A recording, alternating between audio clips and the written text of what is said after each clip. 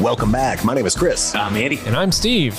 And this is Streaming Things, the only show, we're pretty sure, that brings you the best, the brightest, the strangest TV shows and films available to stream right from your home. In an ocean of streaming networks vying for your attention, we are your lighthouse, your beacons of broadcast, your curators of content. Killed it. I killed it with COVID. I mean, that's pretty impressive. COVID killing. Yeah, this episode sounds a little different than normal. Why is that, Chris? Yeah, so you might notice the timbre has changed. We are recording remotely because I have been diagnosed positively charming. No, I've been diagnosed with COVID-19, as many of us have the past year and a half.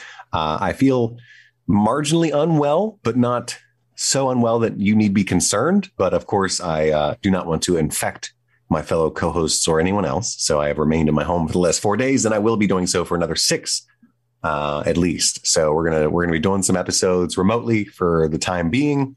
I think I caught it from my son. Still love him. Don't worry.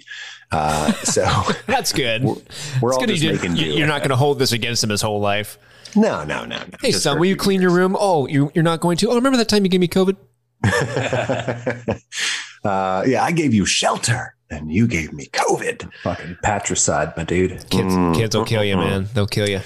Indeed. Literally, it seems. So, it's been a thing. It's been a rough few days, but at the same time, I'm trying to see the silver lining.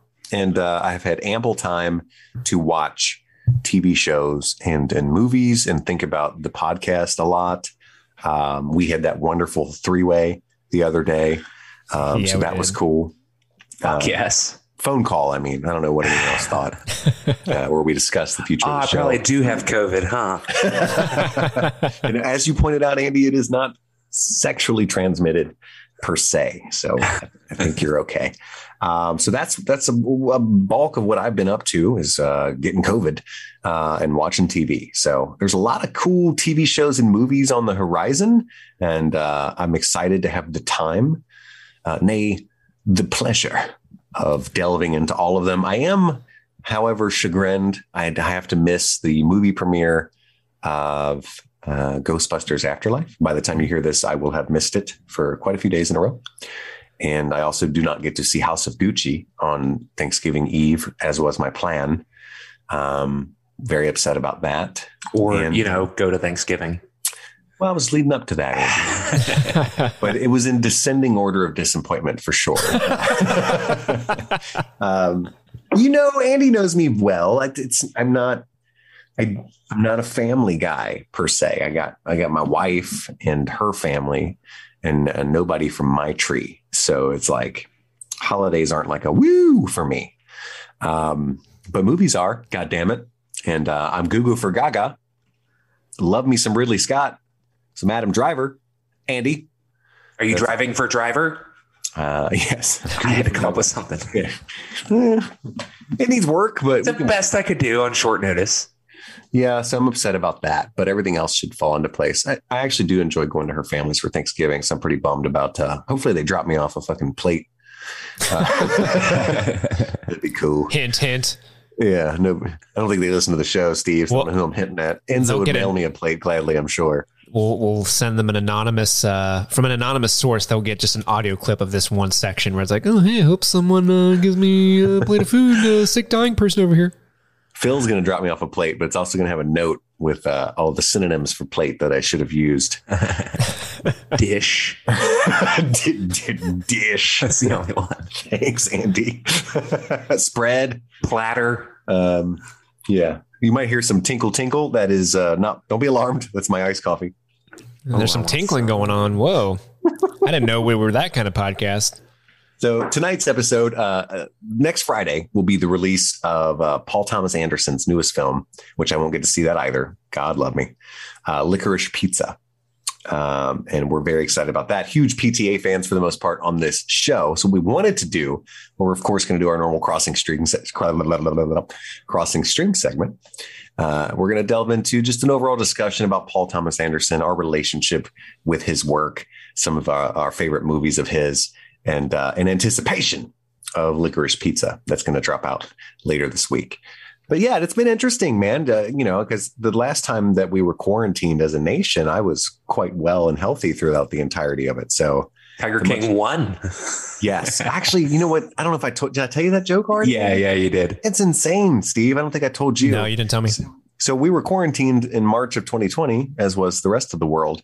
And right at that time, that's when Tiger King dropped. Right.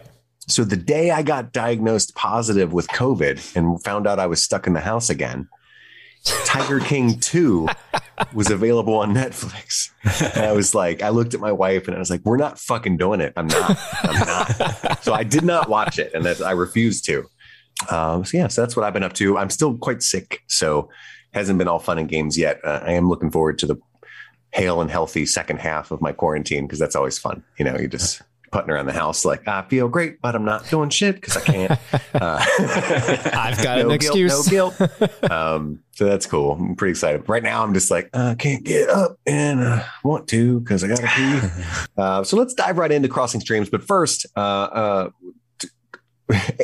to just totally go against my diving metaphor, I want to do a few business things really quick. You can subscribe to our Patreon at patreon.com/streaming things.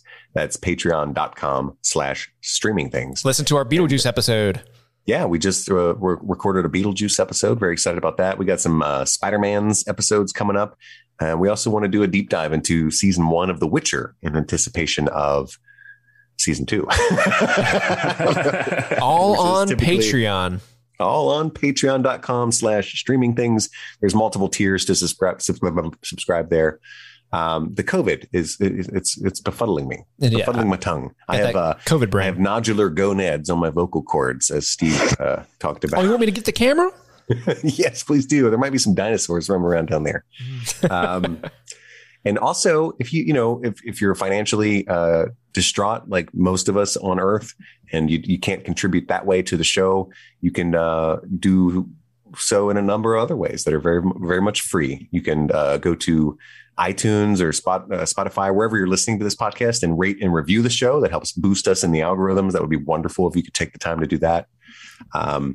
We can look at I don't know if you guys know this, but we can actually look at our download numbers and the number of reviews that we've received, do some quick arithmetic, and realize that most of you have never done that.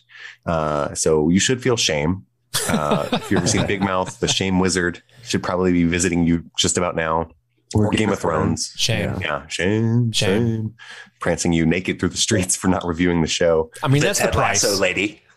Yes. So please take a moment to do that. You can also just, even more simply, just email the show, streamingthingspod@gmail.com. Let us know what you like and don't like about the show. Say hello. We love to hear from our listeners. So feel free. Not only feel free, but please take the time to do that. We love that. But yeah, also you can follow us on Twitter @StreamThingPod. Sorry about that. That's @StreamThingPod.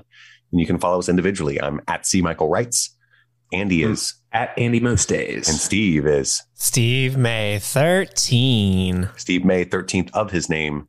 And I do not follow Steve May 12. I do want to give a quick shout out to our Patreon members who are keeping the lights on, as it were, for this podcast. Thank you, Phil. Thank you, Carmelita. Thank you, Carrie. Thank you, Enza. Thank you, Cake. Thank you, Katie. Thank you, Daniel. Thank you, Jimmy. And thank you, Sarah, for giving us your monies and letting us keep doing what we love to do here on the podcast. Thank you all so much. And we need some more subscribers. So if Andy's going to be able to get a webcam for these remote recordings. So yeah, right now, Steve's beautiful face. We're all on a Zoom. I can see Chris in his office. He's got all his movie posters behind him. You got me in my kitchen/office area. And then I see a black screen with white text that says EOS webcam utility connection not there. And I assume that's Andy. I had some work with done. a red X. Had some work done. Yeah, that's Andy's face. So yeah, we appreciate all that you guys do for us, and that brings us to our Crossing Streams segment.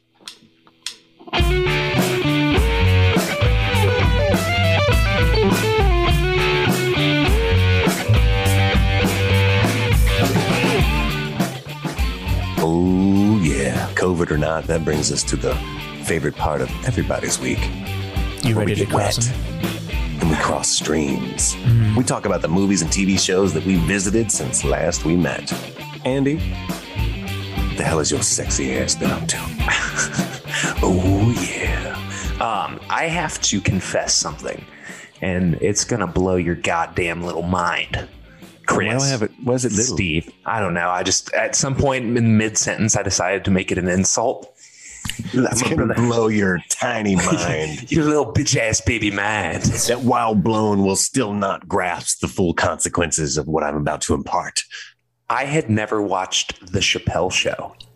Chappelle Show. Woo! Ever. It is insane. I had seen like clips on YouTube, and I've watched a bunch of his stand-up, but had never actually watched the show. And just like, it's one of those things that kind of like The Goonies was for me, where it's like so culturally relevant at all times that like I knew stuff about it despite having never actually watched it myself. And I was very familiar with like a lot of the skits, but had never actually watched the show. So I did. I watched The Chappelle Show. I've not worked, there's like 3 seasons, I think. I've not worked my way through all of it. But let me tell you, that show, first off, could not be made in 2021. Like people, they're trying to cancel him now. Like he's been that guy, you know, and, but that show is fucking hysterical. I know that like there's a whole thing where, you're not supposed to watch The Chappelle Show because Dave Chappelle actually doesn't make any money from the streaming rights for it or something like that. Have you guys heard about this? Yeah, I've heard about that. I think that's been fixed. Is it on Netflix still? Yes, it's on Netflix. It has to have been because he got 3 of those movies made after that. So yeah, true. I think he won that battle. But anyway, so on Netflix, I watched The Chappelle Show, and it's wonderful, and it's super duper funny, very crass. A lot of it I had already heard just like from you guys, like you and Jimmy and whoever, just like talk about Chappelle skits all the time. And I was always just sort of like, yeah, just like playing along, even though I hadn't actually watched it. But it is super. What is your favorite sketch so far? I'm trying to think. It has to be the black KKK leader, the blind man. Oh, the blind black white supremacist. Yes. That shit was so fun. We want to see your face. And then like they start puking and stuff when he takes his hood off. It's so funny. Yeah, I think that show came out, I don't know when, but I think we were in early high school. And so, I mean, it was well ahead of its time. I can remember our friend Chrissy, who's since moved to Seattle and works for Xbox, many years ago. So she was around talking about that show. So that's how old it is. But yeah, it's foundational. Absolutely a wonder to behold. I quote that show all the time to this day. Like if someone even mentions boxed wine, I just immediately go, box of wine, puts me right out. Like Dave Chappelle's white person voice will always get a laugh out of me. Yeah. Or the racial draft. Yeah. That recurring skit. Yeah. A lot of that stuff. It's just ingrained. Like Andy said, it's just ingrained in the cultural subconscious now. Fuck your couch. Yeah. You know what I mean? Charlie Murphy. Charlie Murphy. So yeah. A hell of a drug. The Chappelle Show on Netflix, not with the current zeitgeist around Dave Chappelle notwithstanding, you should absolutely give the Chappelle Show a watch if you, like me, had not up to this point, despite it being everywhere. Other than that, I also watched a little thing on Amazon Prime called Psych. It is an excellent show. I'm very early on in it. It's essentially like Sherlock Holmes as a like snarky 20-something. He was very happy. No You job. can't see this listener, but he's very happy. Steve's dancing around and stuff. We talked briefly about it prior to recording. Steve is apparently a big fan, or became one recently, in the process of moving into his new apartment. While I was sitting here waiting for you guys to log onto the call, I was literally watching Psych. So Psych had a new movie just drop recently. So the show got canceled some time ago. I think there's like 8 seasons of it. But in the time since it was canceled, there's been like 3 movies, I think. And the newest one just came out very, very recently. And so it's kind of in the cultural conversation again. And I was like, oh yeah, I never did check that out. And it is like very, very, very late 90s, just stylistically and how people speak and dress. And like, it's surprising that J.J. Abrams' name didn't pop up at some point during the credits, but I've been enjoying it a lot. I'm still very early on in it, but I love smart shows. And so when it like seeing what is essentially a Sherlock Holmes character, the basic concept is that this kid was raised by a hard ass father who is a detective and taught him like skills of deduction and like instant room reading to recognize like how many people are in there, how many of them are wearing hats, what color are the hats. Like he just like raised him essentially to be a Sherlock Holmes. And he habitually apparently will call the police with tips when he sees like he's watching TV and there's an interview on the news where some speakers were stolen from the store and he's like making out with this girl and stops to call the police and be like, the manager did it, and then hang up. And then he ends up getting accused of the crimes because he had new information that nobody else could. And so when they're like, you need to explain to us how it's possible, because you're our number one suspect, how it's possible that you knew that, you would have had to have been in on it with them. And he's like, all right, guys, I'm psychic. And he just like convinces them that he's psychic with examples of things around them. He's like, oh, go into the other holding cell and the evidence to solve that crime are going to be in the guy's shoe. And he had noticed that this guy that had crushed taillight of his girlfriend's car, that he had like bits of taillight on his sleeve and saw the dude brush it off and it landed in his shoe. And so he just becomes like a psychic correspondent for the police, at least in as far as I've gotten. And I've been enjoying the shit out of it, and I would encourage everybody to check it out.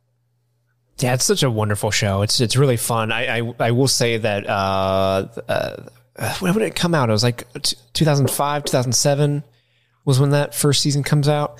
Oh, Lord. The first season or two, there are a couple jokes that's like, ooh, those don't age well. Specifically, it deals with like homophobia jokes, like oh, I'm not going to shower with a dude, that type of thing. Yeah, but 2006. Yeah, but like overall, it's such a fun little silly show. Like it's my mom's favorite show. So every time I like if I'm like homesick or if I miss my mom, I'll like turn on Psych and watch that a little bit just to remind myself of her. Yeah, that's what I've been streaming. All right. Is that me now, Chris? Steve, what have you been streaming? Dude, I've been streaming so much. I know you and I have some crossover, so I'm going to start off with the stuff that I know, or at least I think you haven't streamed as well. And then once we start getting into the crossover, we can bounce ideas. The first show I watched, and a lot of these shows are like the first episodes of brand new things. So the first one I want to talk about is a little show that you can stream right now on Apple TV Plus. It is called The Shrink Next Door. It stars Will Ferrell and Paul Rudd and Katherine Hahn. Apparently it's based off a podcast. I don't know the name of the podcast it's based off of. They show it up at the end, but I didn't write it down, unfortunately.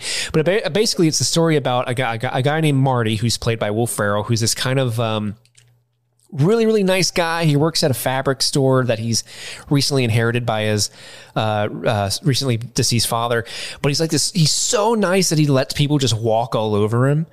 And he starts having panic attacks as an adult. So his sister, played by Katherine Hahn, suggests that he starts going to a therapist who is Dr. Ike, played by Paul Rudd. And it's this therapist who seemingly sticks up for Will Ferrell's character. He helps him out. In the first episode, he helps him kind of like break free of his ex-wife.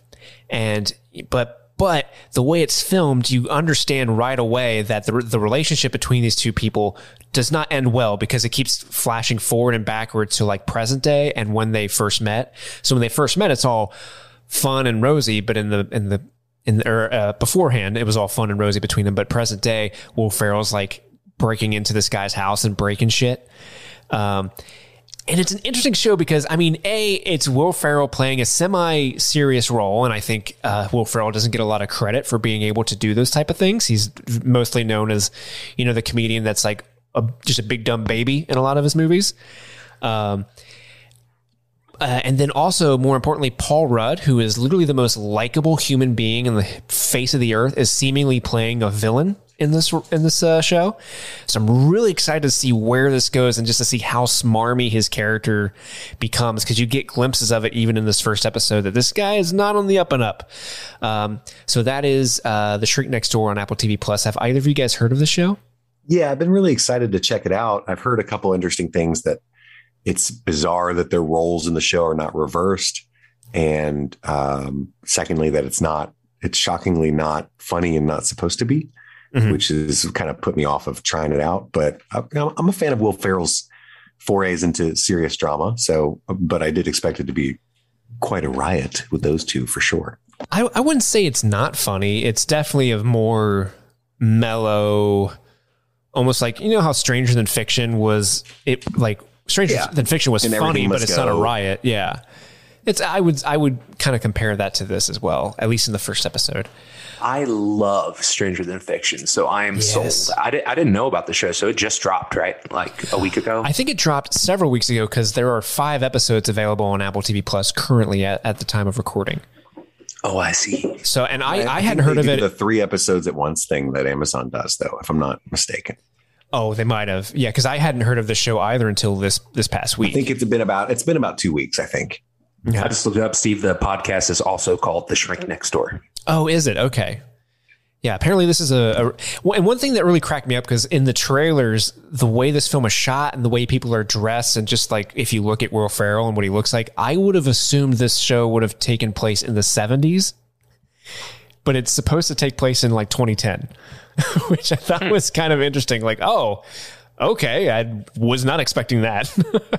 This is what it's like to get old. 2010 is now a period piece.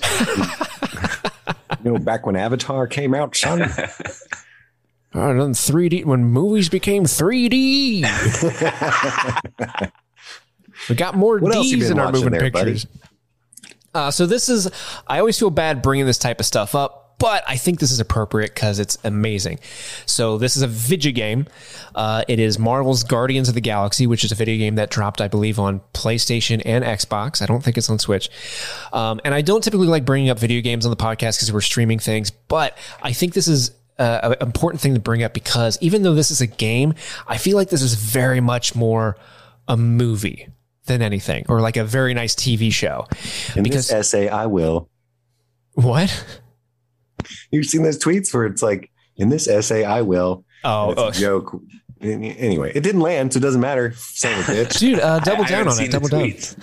Double down on it, man. But no, it's really, really great because it plays out like you start off in the Milano, the spaceship that the Guardians are, and you're literally just walking around the ship, and you can have individual conversations with Groot, with Gamora, with Drax, with Rocket Raccoon. Oh, how do your conversations with Groot go? They're scintillating, he's very wise. He's a wizened man. But even though while you're walking around and you're not directly engaging with these characters, they're engaging with each other the entire time. So there's so much written dialogue in this game that never really repeats itself. It's always new. It's pretty incredible. And you have the action scenes where you play in the game, but the fun for me is in the narrative of this game. It's so dense. It's so big. They do this incredible thing where if you have seen the Marvel, so I don't know anything about the Guardians comics. I've never read them. All I know about the Guardians franchise is what the movies that Marvel have made. So if you go into the game knowing just those movies, I think that's perfect because they do this incredible thing where the main cast of characters, Rocket, Groot, Drax, Gamora, Star-Lord, you know who they are because they act pretty much exactly how they act in the movies.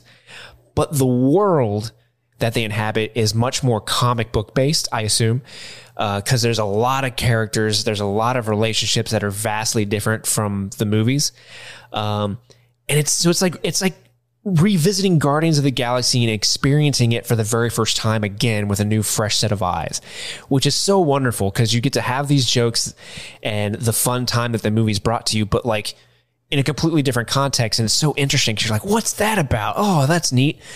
And the gameplay is not that bad either. So if you're one of those people who if you can't play the game, I know you can go on YouTube and just look up all like the different, you can watch someone play the storyline if you just want to experience the story of the game. And I suggest that if you're not a gamer, because I think a lot of people would get a lot out of this, especially if you're a big fan of the Guardians franchise.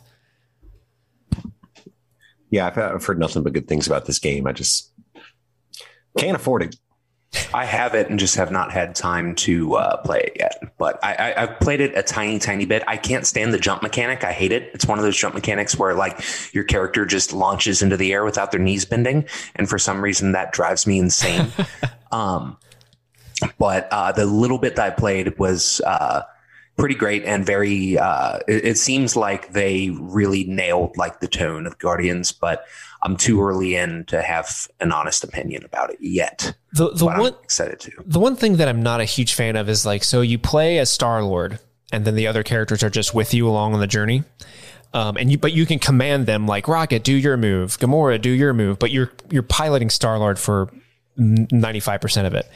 And you build up a special meter, so you hit your special move, and what that initiates is one of the most uncomfortable, at least for me, the most uncomfortable thing in a video game ever, where it goes into a first-person perspective. So you're looking through the first-person view of Star-Lord.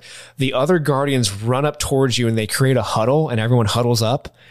And the Guardians, like the other Guardians, say something to you, like Drax, be like, "Oh, I'm so happy that we're killing everybody," and and you listen to what they say, and then you have to give them a speech. And you have two different dialogue options to like, you know, arouse their spirits. And if you answer correctly, that gives them all a boost. If you answer incorrectly, you're the only one who gets a boost. But it's so uncomfortable because it's four characters just staring dead-eyed into the camera, just waiting for you to say something. And I'm just like, why is everyone looking at me? Please stop. I don't like this, please. But the good thing is when you answer and you start fighting again, it cues up a song from Peter Quill's playlist. So there's something beautiful about fighting a bunch of aliens while Everybody Wang Chung Tonight is playing in the background. So yeah, Guardians of the Galaxy, check it out if you can. Now we're getting into the stuff that I know Chris and I have some overlap on. So I'm going to start off with a little movie that dropped on Netflix called Red Notice, starring Dwayne "The Rock" Johnson, Ryan Reynolds, and Gal Gadot. Chris, what did you think about this movie? I think I mentioned it briefly last week that I wanted to watch it and that it was getting buzzed as one of the worst movies ever made. I might have only mentioned that after we stopped recording. Like, hey, did you guys hear about these tweets? This is crazy. I don't think that's fair at all. I think this movie is the perfect sit if you want to turn your brain off and just laugh and watch a movie. I think that all of these actors are doing exactly what they're paid to do in their most popular persona. Gal Gadot is her character from Fast and Furious, and Dwayne "The Rock" Johnson is just Dwayne "The Rock" Johnson. And then Ryan Reynolds is Ryan Gosling Reynolds. is just confidently wisecracking his way through all the shenanigans. Is Ryan Gosling in this? Oh shit! Different sex piece. Ryan Reynolds, different piece of man, is wisecracking his way through the movie. I had a blast. I laughed a bunch. The action was fine. It was fun. This is actually the most, supposedly by Netflix's metrics, the most watched movie or the biggest debut ever on Netflix. Really? And it costs like $200 million to make, which is probably just those three salaries for the most part. Yeah, seriously. There's one scene where the CGI looks kind of rough and everybody's just ripping it apart. Like it's a whole bunch of nothing happens in this movie. The scene with the bull. Oh, okay. Like I said, it just looks kind of rough. I think everybody's. I wouldn't say that's any worse than any other really movie that has some subpar CG. It's not terrible. I had a blast with this movie. If you just want to watch it and not like engage your brain a whole lot or watch it on a plane, or, it's just like the Charlie's Angels remake. right? I know I'm a Case 2 fanboy, so it's probably why I love that movie. But it's another example of something like if somebody came from the future and was Take your drink. "We've lost all of our artistic media from ages past. Give me something to take to the denizens to educate them on the human achievement." No, it wouldn't be Red Notice or the Charlie's Angels remake, motherfucker. But why are you putting that kind of pressure on me? If he came from the future and was like, "I'm really high, I want to just chill out for a minute," that is what I would give him. You know what I mean? So there's that. There's my review. What'd you think? I wasn't super into it. I mean, it's not a bad movie. Like if someone were to tell me this is the worst movie ever made, I would call them a fucking liar, because it's not. It just wasn't my type of thing. My fear is that this is going to be a better Uncharted movie than the Uncharted movie is going to be, because it is surprisingly an Uncharted thing if you're familiar with that property, which I was kind of shocked going into. And I mean, everyone's likable. I mean, you like The Rock. The Rock's The Rock. If you like Ryan Reynolds, he's Ryan Reynolds. If you like Gal Gadot, she's Gal Gadot. They're not trying to be anybody else. They're just like, here are these personalities that everyone likes. Let's make them kiss. Put them together. Make them kiss. Make them kiss. Always fashion their faces together. This movie something happened in this movie that kind of unlocked something in my brain. I'm like, oh yeah, that happens in every one of The Rock's movies, and it's kind of funny. Every single Rock movie, or Dwayne Johnson movie, sorry, this has to happen, right? Because he's such a giant man. There has to be a scene where he's like, someone goes, "This is Dwayne The Rock Johnson. He's an analyst." And then someone has to say, "You don't look like an analyst because you look like a giant rock mountain." And The Rock has to go, "I get that a lot." Like that happens in every single movie because he's not a normal human being. So it's like, "Hello, I'm an art gallery person." "You don't look like an art gallery person. You look like a fucking pro wrestler." Oh, that's weird. But yeah, look like a pro wrestler. It was fine. It was fine. I thought there were elements of cinephile, movie lover, I did fan service in it that I appreciated. Ryan Reynolds specifically has a really good MacGuffin joke in it that made me chuckle quite a bit. I guffawed right after he whistles a very popular film tune. Yes. So I got a good kick out of that, and I kind of knew you would. So I'm glad you watched that movie. All in all, again, if you're looking for a good sit, as we say, and you don't want to, engage your brain too much, and you really, really just hate yourself if you rewatch The Office again, turn on Red Notice. Chris, do you want to say something? That sounds like a very personal thing. Anything else about Red Notice? No. Okay. Well, the next thing I filmed is something that we. You filmed it? No, sorry. I wish. The next movie is another movie you can stream on Apple TV Plus, and that is Tom Hanks's Finch. You watched Finch? I watched Finch. Me too. It was pretty good. It was fun. It was okay. It was okay. Yeah, it was fine. That's a good movie. It's one of those movies where, like, when it wrapped, I was like, did we resolve anything? Okay, the journey was okay. Yeah. Was Tom Hanks still a treasure? Always. That was the question. Always and forever. Oh, yeah. Tom Hanks wears this amazing suit with a fedora hat at one point in the movie, and randomly, it's and for no conceivable reason, but he comes out like Richard Attenborough. Yeah, he looks like Richard Attenborough sitting on a lawn chair, just throwing a ball with his dog. And I'm just like, yeah, that's what I want to be when I'm Tom Hanks's age. For sure. But no, it was fun. The special effects were surprisingly good, considering that there's a CGI character. But yeah, I mean, it was fine. It didn't like hit me.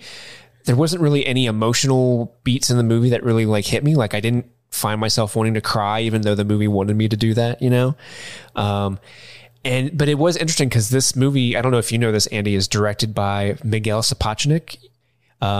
I did know that. If you don't remember, audience, Miguel Sapochnik, you might know him from all the good Game of Thrones episodes. Not all the good ones, the most famous giant battle ones. Yes. The big ones.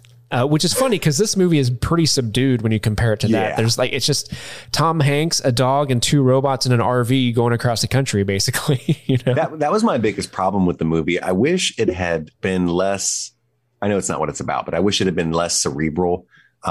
There's a really good sequence where they're being chased by some other faceless apocalyptic denizens. Mm-hmm. And there's like a bit of a car chase, but it turns into a horror movie, and it's really effective. And I wish there had been more of that. Like, like 60% of the movie should have been that. And then it would have been my top 10 of the year list. It was really clever in that regard. But most of it's just a man struggling with his own demons and, wanting to make sure his dog's taken care of. And I would assume for dog lovers, this is the movie they wanted I Am Legend to be, right? Yeah. So there's that. But yeah, it was totally fine. There's worse ways you can spend a lonely Friday night, Mm-hmm, mm-hmm. Next up, we have on Netflix, we have Cowboy Bebop. Bebop? Is that how you pronounce it? Cowboy Bebop? Yeah, I think it is Cowboy Bebop. This show, I'm really excited to see what you think, Chris. I've only seen the first episode, but this show has been getting so much flack online, and I'm pretty sure you have watched a lot more than I have. And I know you like it, right? I do. I think the reason that I like it is because I'm not a decades long fan of the anime. And I would imagine that anyone lambasting this show is coming at it from, oh, they messed this up, or this character's too weird, or they dropped that out, or and anime is typically unadaptable material, and it's very dangerous to try. I mean, it's racially insensitive a lot of times, all kinds of considerations when trying to touch anime. And there's things you can do with animation that are just almost impossible to film or very expensive to film. So I applaud them for even trying, because even as far as anime is concerned, Cowboy Bebop is strange. I mean, it is cowboys in space doing bounty hunter things to bebopping around to jazz, right? Like, so it's those three elements with a Japanese twist. So it's really interesting to even try. Mm-hmm. But having never experienced the anime, I did watch both the pilot of the anime and the pilot of the new show to try to get a sense. And I watched the new adaptation first. It follows it pretty closely. Huh? The main beat of the first episode of the anime is pretty close to what the main story of this is. It was interesting, and the differences that I saw seemed either necessary or at least just clever. Mm-hmm. And I really enjoyed the show. I laughed when I was supposed to laugh. The action was interesting. Watching Harold from Harold and Kumar do karate and gun things is funny to me. And I like space stuff. So yeah, I'm interested to see where it goes. I've only watched the pilot, but it did the pilot's job. I'm going to watch more. So there's that. Yeah, I'm going to watch more. I really like the opening credits is so well done, because it's still in that similar style as the anime. And I think that's one of the things that set the anime apart, is that jazzy style, And I think they nailed that. The rest of the show really reminded me of something about it. I think something about the way it's shot reminds me of Sin City. 100%. I had that same feeling. Like, if this is, where it gets corny is on purpose. Mm-hmm. This is, you know what I mean? This is noir. This is, I'm in for it. You know what I mean? It's the same thing for when you're watching Sin City, at least the first one. Oh, I got my mitts. Like, it's ridiculous, but it's fun. I love it. What do you mean? Yeah. So I'm signed up. I'm going to keep watching it. I did get a text from one of our listeners today that was like, I didn't want to believe the critics, but Cowboy Bebop is disappointing. John Cho is fantastic, however. So I'm interested to see, like, if there's going to be a point in the show that'll lose me, because at least in the first episode, I was like, okay, I'm having fun. I'm digging it. It's not the best thing in the world. Is that listener a longtime fan of the anime? I think so. I think she is. Yeah. Yeah. I really think that's going to be the deciding factor on the level of enjoyment, because this is a really neat idea. And so since I'm fresh to it, I'm like, what a neat idea. But longtime fans are like, no shit. You should have seen the original. It's way better. Right. So I'm planning to finish the show and then go back and watch the anime in its entirety and see the differences. But yeah, big fan so far. And lastly, this is something I know that both of you were super excited about. I didn't know anything about it going into it, but I dove in last night and watched the first episode. You can stream this on Amazon Prime, and it's called The Wheel of Time. Oh, shit. No need to sing it, I don't think. No. The Wheel of Time. The Wheel of Time. That is the name of the show. Cock rock. With Rosamund and Pike. She's in the Wheel of Time. I'm going to be... Belt it out, Andy. Let's hear it. I'm going to be honest with you guys. I did not like this. The first episode, when it ended, my first thought was, thank God that's over. I was just not feeling it. There's something about newer TV show properties that take place in olden times, but they have like incredibly attractive people that don't look like they belong there, really bugs me and takes me out of it. And everyone's talking about stuff that I don't understand what's happening. And then the orc characters who look like pit bull man bear pigs show up. I was like, oh, thank God, those things look cool. They look like Pitbull, like the hip hop artist. Yes. They started singing. He comes out singing, y'all think I just started, but I've been here. And it's weird, but those things came up. I thought they were really neat, but like it wasn't enough to save it. I don't know if I'm going to keep watching this just because I just don't think it's for me. But what did you guys think?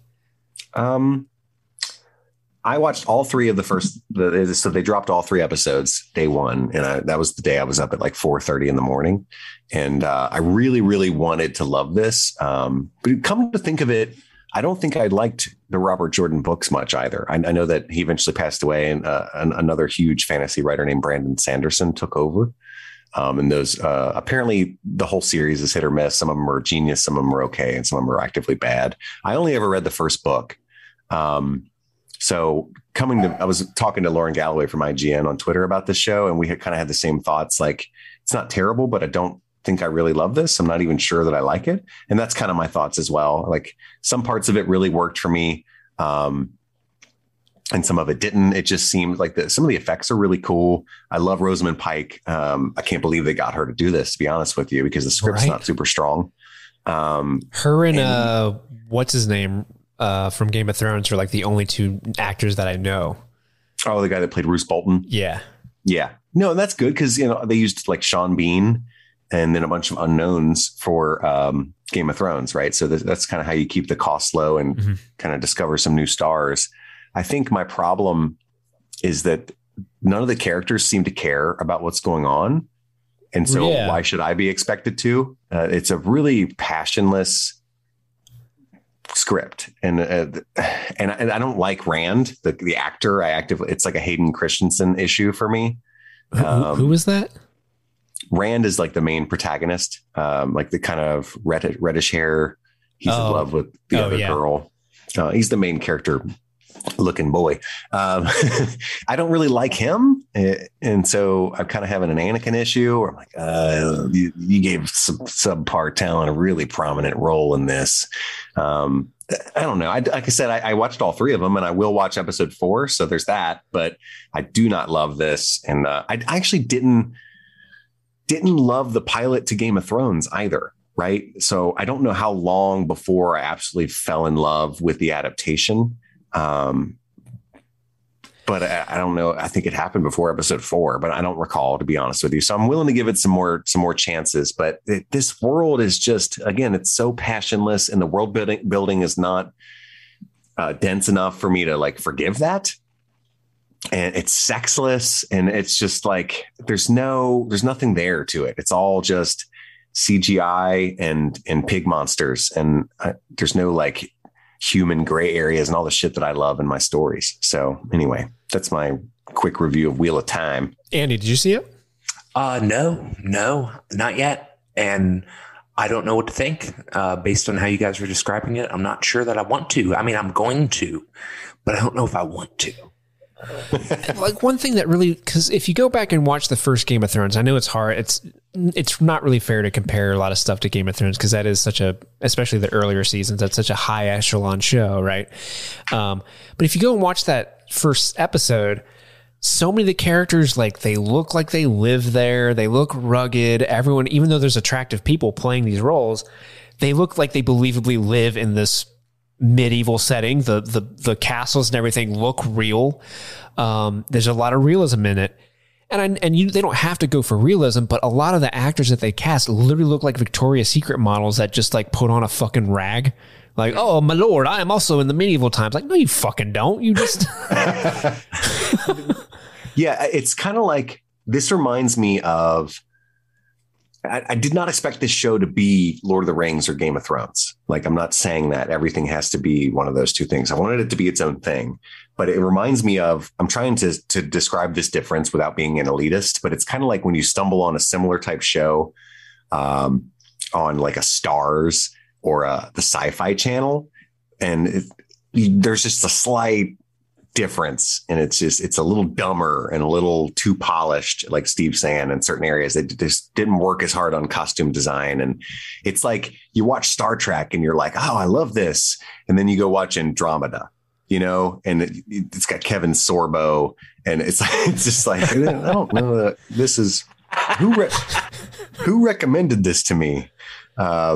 We just lost the one Andromeda fan. That joke was for you, but I wasn't sure. We just lost the one Andromeda fan that listened to the show.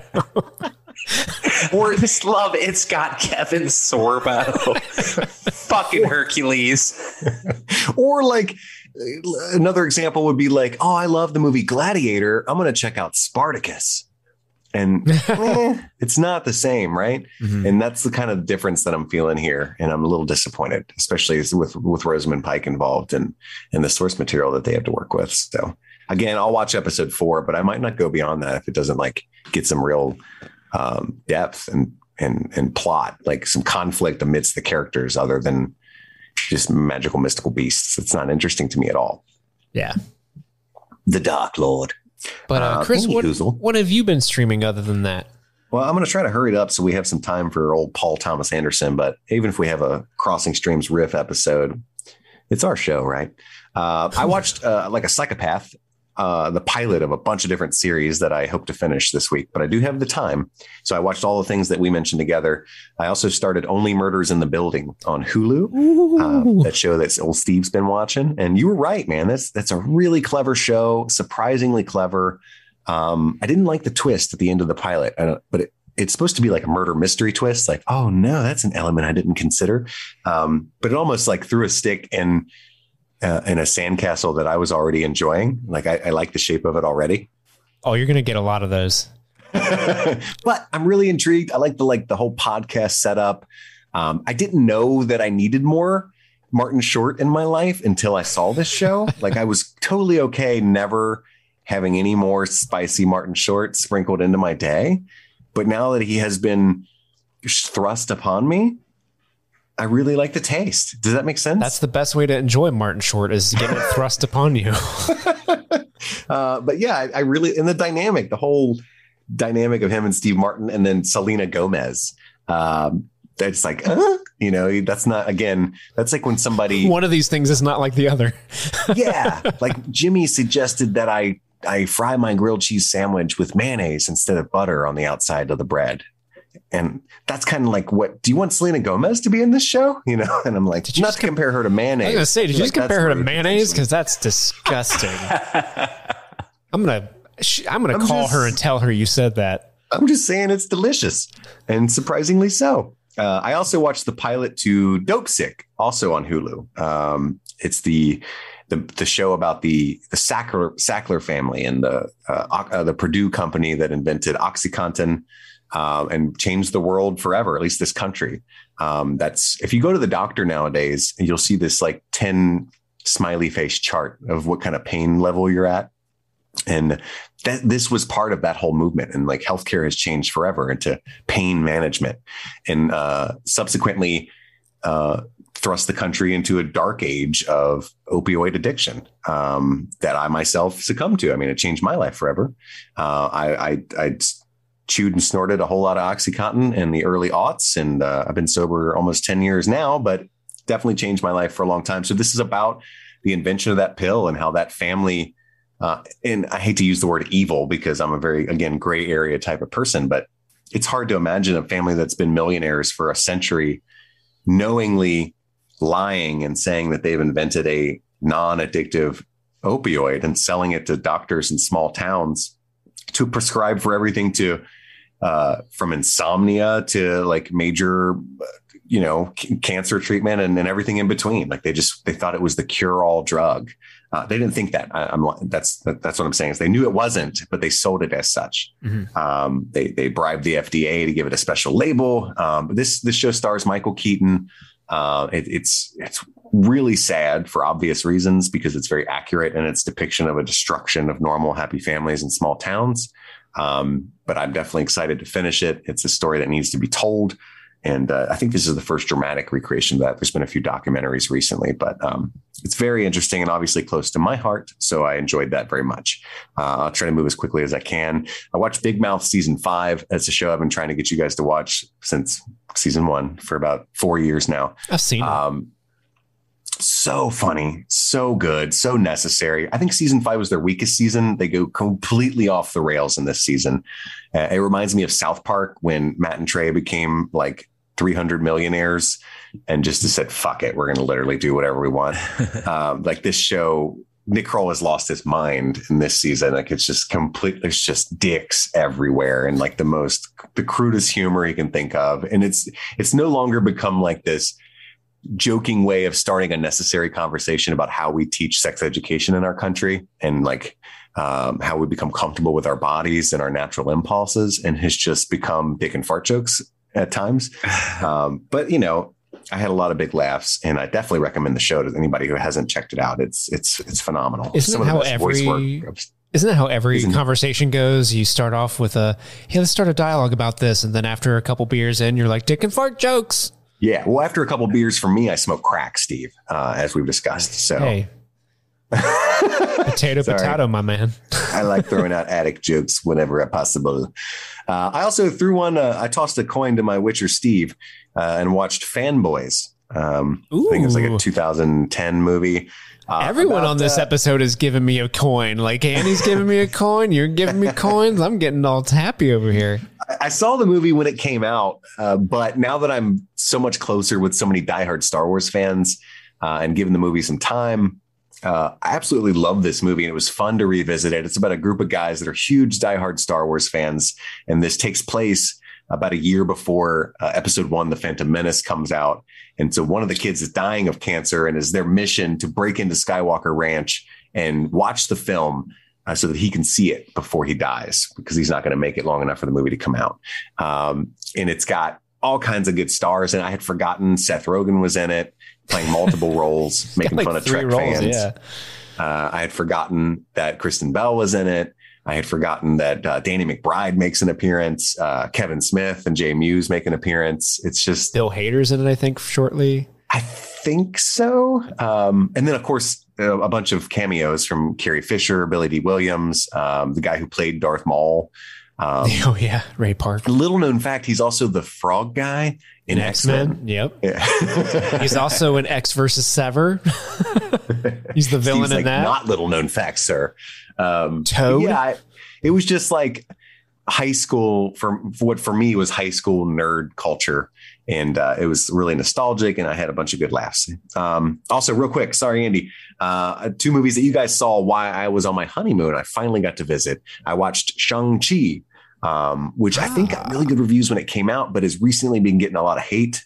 I really liked Shang-Chi. I think it's definitely in my top 10 Marvel movies. It might be in my top 5. I can't even really talk intelligently about why, other than that I just really wanted to watch this movie. Like 30 minutes in, I was getting invites to play. I'm a pretty hardcore competitive gamer, and I was getting all these texts saying, hey bro, you hopping on?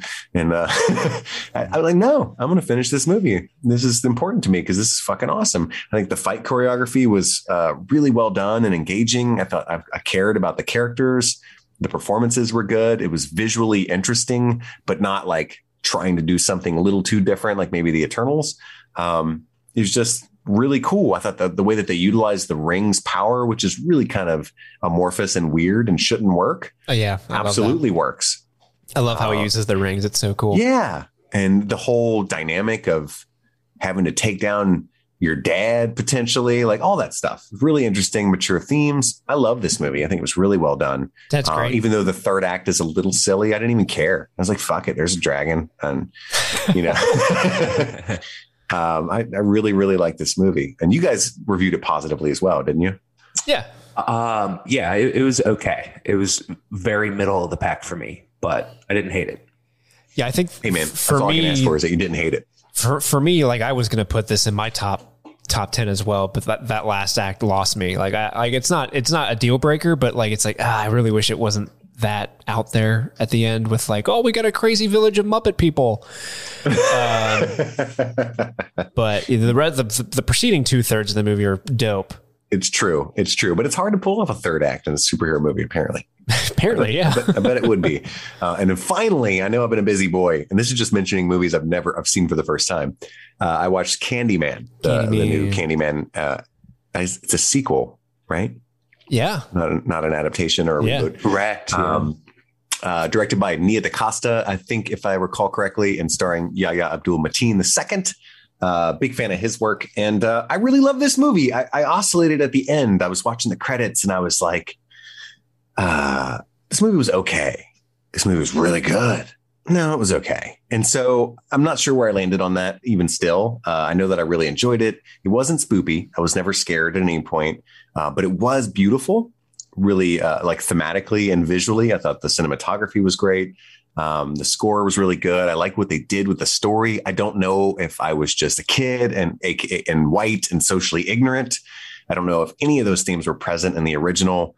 I honestly don't. I'm not putting that out there as a joke. I just don't know if they added all of this now or if I just never got it before, because I'd seen the first Candyman a few times. It came out in 92.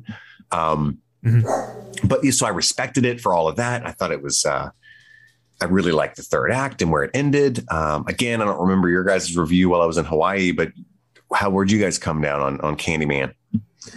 I loved it. I feel like it kind of fell apart in the third act, as almost every horror movie does. But I thought that it was fantastic. And that death sequence with like the art gallery lady, like the long take panning back from the windows, best death scene of 2021 by far. Yeah, that was the whole reflection camera work thing was really well done. Mm-hmm. Yeah, the direction was super cool. I also am ignorant of the original, and I'm pretty sure I've seen it, but I do not remember a goddamn thing about it. If I have, I just remember hooks and bees, and bees, baby. That's what it's all about. But yeah, I enjoyed the shit out of it. I'm on a roll and I'm really excited. I do want to plug some stuff that we should all probably watch. King Richard is the new Will Smith movie about Venus and Serena Williams. It stars John Bernthal as well. I know that Steve's not excited for reasons he can't articulate. He just doesn't want to watch it, but I think it's going to be a surprisingly heartfelt, good movie. And also, tennis. Yeah, and Andy likes tennis a lot. Also, Tick, Tick, Boom just came out on Netflix, the musical about the creator of Rent, directed by the creator of Hamilton. I mean, that just feels like must watch material. I'm really excited to watch that. So I'll be talking about that next time we join up. Any hoozle. I think that brings our Crossing Streams segment to a close. And Andy's about out of time. We better hurry to our coverage of, in general, Paul Thomas Anderson in anticipation of Licorice Pizza. Andy, where are you coming at this Paul Thomas Anderson discussion from? What are your thoughts on him? What are your thoughts on his movies? I think that Paul Thomas Anderson is one of the best living filmmakers. And I have never seen a movie of his that I didn't love. And so I come at this. Now, I have not seen all of his movies, and I thought it might be fun to go through like his oeuvre in chronological order just to like see how he progressed over time. But every single one of his movies has been an absolute gut punch that's also occasionally really funny. And it's some of the best use of Philip Seymour Hoffman that we ever got. And Daniel Day-Lewis. Say what? And Daniel Day-Lewis. Yeah, well, I mean, yeah, totally. I just like, we still have Daniel Day-Lewis. I mean, he's alive. He's not acting anymore, but he's still alive. You know, I mean, like, we're never going to get any more Philip Seymour Hoffman, and we have Paul Thomas Anderson to thank for some of his best work. But yeah, I cannot wait for Licorice Pizza because it seems so up my alley, and he has this incredible ability to get a performance that you would never expect out of the people that he casts. Like, who the fuck knew that Adam Sandler was an amazing dramatic actor until Punch Drunk Love? Now he also did great in Reign Over Me, but this is like on a whole other level, you know? I still think the Tom Cruise's character in Magnolia is like the best performance Tom Cruise has ever had in his career as well. I was gonna bring up Cruise in Magnolia. I think who would have thought to take him out of his paradigm at that point in his career? Yeah, absolutely. And to get him to agree to do it. An interesting fact, he was also in Eyes Wide Shut that year. So Tom Cruise had a year where he was able to work with Stanley Kubrick and Paul Thomas Anderson. Yeah, that's pretty incredible. Which is, he's Tom Cruise. He probably was like, of course I did. But but yeah, so like Licorice Pizza has Alana Haim from the band Haim as like the lead character. And that's literally the only movie she's ever done. And she's getting like rave reviews and stuff. And then I don't credit her. I haven't seen it, but I don't credit her. I credit him. Every effective he's a man needs a strong man directing her. No. Yeah, I think that he is just the best. And I think that he wrote everything that he's ever directed. I'm not positive about that, but I'm pretty sure that's true. So like he's the ultimate auteur director in many regards. Yeah, he's one of those directors that even if I don't quite love or don't even quite like, in the case of Inherent Vice, if I'm finding myself like off on one of his works, it's like, I don't walk out of the theater and go, I think that's a bad movie. I come out and go, damn, I don't think I get it. I'm an idiot. You know what I mean? Like you just trust them so much. There's only a few directors I can say that about, where I leave it. If I don't like it, I'm like, dang, I didn't get it. He's smarter than me. Do you know what I mean? Oh, absolutely. Yeah. I think specifically you're kind of referring to not just Inherent Vice, but also The Master. Like, his movies can sometimes be a little inaccessible. That's a conceit that I'm willing to share. A conceit I'm willing to concede, but conceding conceits. Yeah, exactly. But yeah, no, I think that he is a treasure. What is your favorite movie of his? Me, or are you we'll start with you, Andy. Magnolia. That's a good one. I didn't think you were coming in with that. I think Steve's picking Magnolia too. Spoiler alert. Sorry, Steve. Magnolia is an absolute treasure. It introduced the random musical in the middle of a just otherwise serious movie. Just like all of a sudden, let's sing an Amy Mann song. Why not? So fucking just for that alone, it's probably my favorite movie of his. But like you guys were saying with his use of Tom Cruise in that role as the misogynistic speaker, I don't even know what to call him, but sort of a motivational speaker, I guess. Cock. Yeah. I thought that William H. Macy was fantastic in it, and again, a wonderful use of Philip Seymour Hoffman playing as like the stay-at-home nurse, and who we discover is taking care of. I believe it's Tom Cruise's dad, right?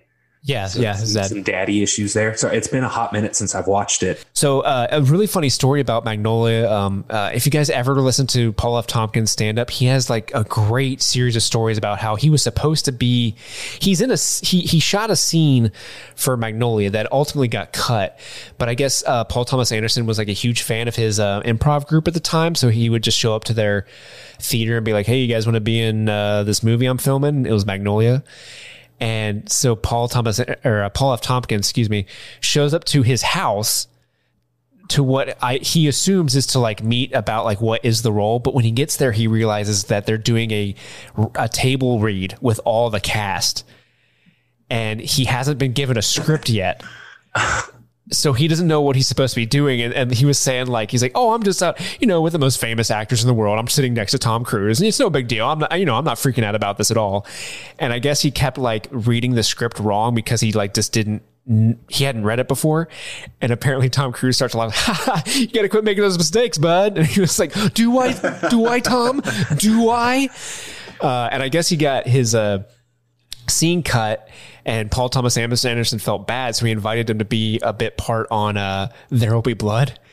And And apparently in the final cut of There Will Be Blood, you only see the back of Paul F. Tompkins' head and you hear him go like, wait, sir. It was the scene where like the town's kind of like meets with Daniel Plainview and he leaves, and like the organizer of the meeting is Paul F. Tompkins, and he has this great line in the background. There's this shot where like everyone's arguing and you can't really see anybody's faces except for Daniel Day-Lewis, and it's like slowly dolling into him, and like all the people in the meeting are arguing and fighting, and you just hear Paul F. Tompkins go, gentlemen, we gain nothing from losing our heads.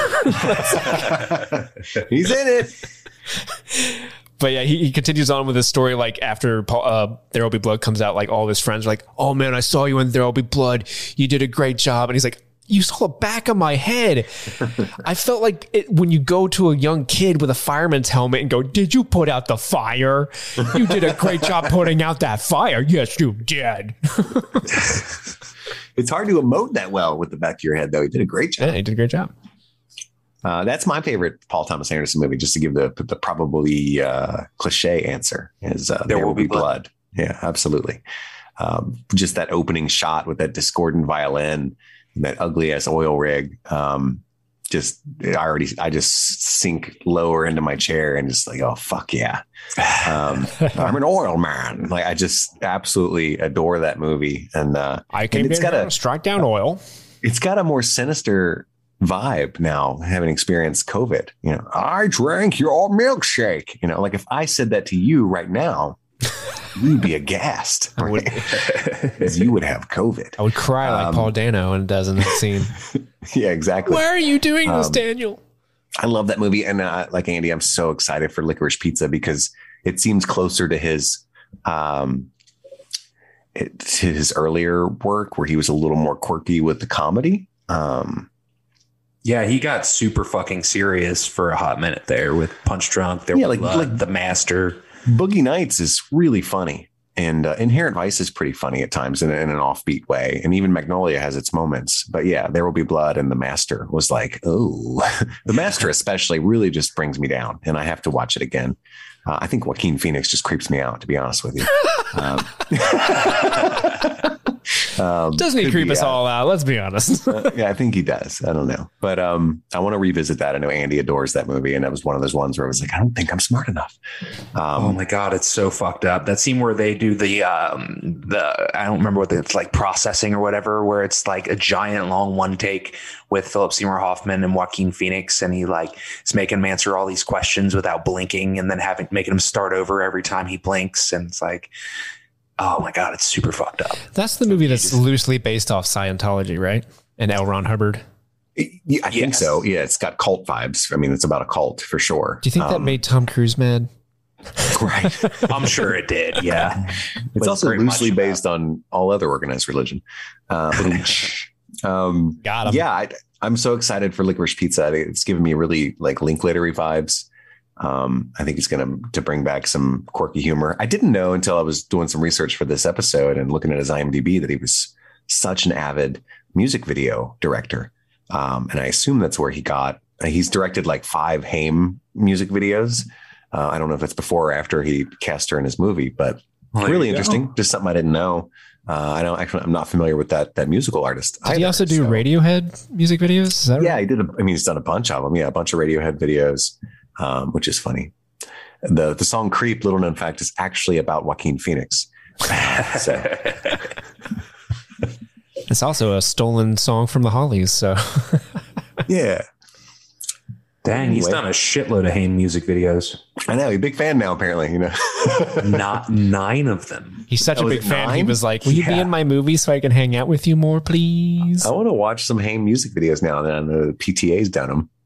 So I have 2 Paul Thomas Anderson blind spots. It's worth mentioning as well. I meant to watch them. I was going to watch them today. I was telling Steve until I remember we were supposed to watch Beetlejuice for the Patreon episode. And I was like, oh shit, that's way more important. But I've never seen Phantom Thread, which is Daniel Day-Lewis's supposed last movie. But he's had a last movie before. Remember when he went to be a shoe cobbler for a few years and he came back? There's not a lot of money in the shoe cobbling business. I'm hoping he comes back again, but I've never seen Phantom Thread, which is a crazy blind spot. And I've also never seen Punch Drunk Love, which is Andy is abhorred of. But yes, I'm a big fan of that movie. So I'm Go ahead, Steve. I'm going to come out of the closet and say I have only seen 2 Paul Thomas Anderson movies. Oh, shit. Yep. I was looking through his IMDb and I was like, oh, shit, I really haven't seen a lot of his work, surprisingly. I've only seen There Will Be Blood and Magnolia. I've seen parts of Inherent Vice and parts of The Master, but I haven't actually watched them to completion. Speaking of completion, I would recommend that you watch Boogie Nights. We've talked about this on the show before, that you guys have ganged up on me and yelled at me for not watching Boogie Nights. That was supposed to be one of the first Blind Spot episodes we did when we really do that. Yeah. I just black out when we gang up on you, to be honest with you. I just become a rabid mob. So where's my pitchfork? I have never seen his directorial debut, Hard 8. True. Yeah, I haven't seen that either. Never seen that. And then I've never seen Inherent Vice or Phantom Thread. So I actually haven't seen a new Paul Thomas Anderson movie in almost a decade. Wow. Will Licorice Pizza break that streak? Oh, absolutely. 100%. I do own Inherent Vice, Andy, if you want to borrow it, and we could watch Phantom Thread together. I would love to. But not until I'm COVID negative. Yes. Steve, I definitely encourage you to watch Boogie Nights. However, I think that more pressingly, you should probably watch Punch Drunk Love with Chris. Aw. Because that movie is great. And I felt very seen when I saw it. You felt seen when you saw it? When I saw it. I had to throw a T on Saw. I seen to get it. Yes. It's basically about a dude that deals with social anxiety and tries to and how like that social anxiety kind of like affects every aspect of his life and like makes it difficult to try to form new relationships with people. And I don't deal with anxiety anywhere close to the level that this character does, but it's easy to kind of see yourself in the role. And as done by Adam Sandler, it's absolutely wonderful. And again, we get awesome use of Philip Seymour Hoffman in that movie. It's a bit part, but it's wonderful. Punch Drunk Love rules. It's got some funny parts in it too. Like it's not like a absolute serious role for Adam Sandler. There's bits of humor in there, but it's not his type of humor for sure. Yeah, he's a guy. I wish Adam Sandler would do more serious stuff. Like, I can't blame the dude because he's fucking living the dream. Like, he's making millions of dollars just making goofy fucking movies with his buds. But he did Uncut Gems. He can turn, he can turn it on in Uncut Gems and like other stuff. Like, he can be a powerhouse actor when he wants to. It's just, why would you? I mean, if you can just have fun fucking around with your friends in tropical locations, why wouldn't you do that? You know, he's living the dream. He's so stressful. It could have started the COVID virus. Might have, yeah. That was the last movie that Andy and I saw before everything went to shit. Yeah. I think that's about everything we have to share on our thoughts of Paul Thomas Anderson's oeuvre. At least for right now, we ran out of time because we were crossing so many streams. We hope that you join us very soon. We got a bunch of good Patreon episodes coming up, so subscribe if you want to hear those. Next week, in celebration of Christmas, Hanukkah. We're going to be watching shit. It's a movie about Christmas made by Jewish people, and it was released on Thanksgiving. And so therefore we're using it to celebrate Hanukkah. It's The Night Before, starring Seth Rogen, Joseph Gordon-Levitt, Anthony Mackie? What? No, I don't know. I'm just going on memory and watching it before. Don't worry, we'll watch it. We'll figure it out. It's streamable, I think, right now on Hulu. Hulu. It's on something. It is Anthony Mackie. And yes, it is available on Hulu. Suck it on both counts, Steve. So watch it before you listen to our episode. That's next week. Thank you so much. My name is Chris. I'm Andy. And I'm Steve. And this is Streaming. Streaming.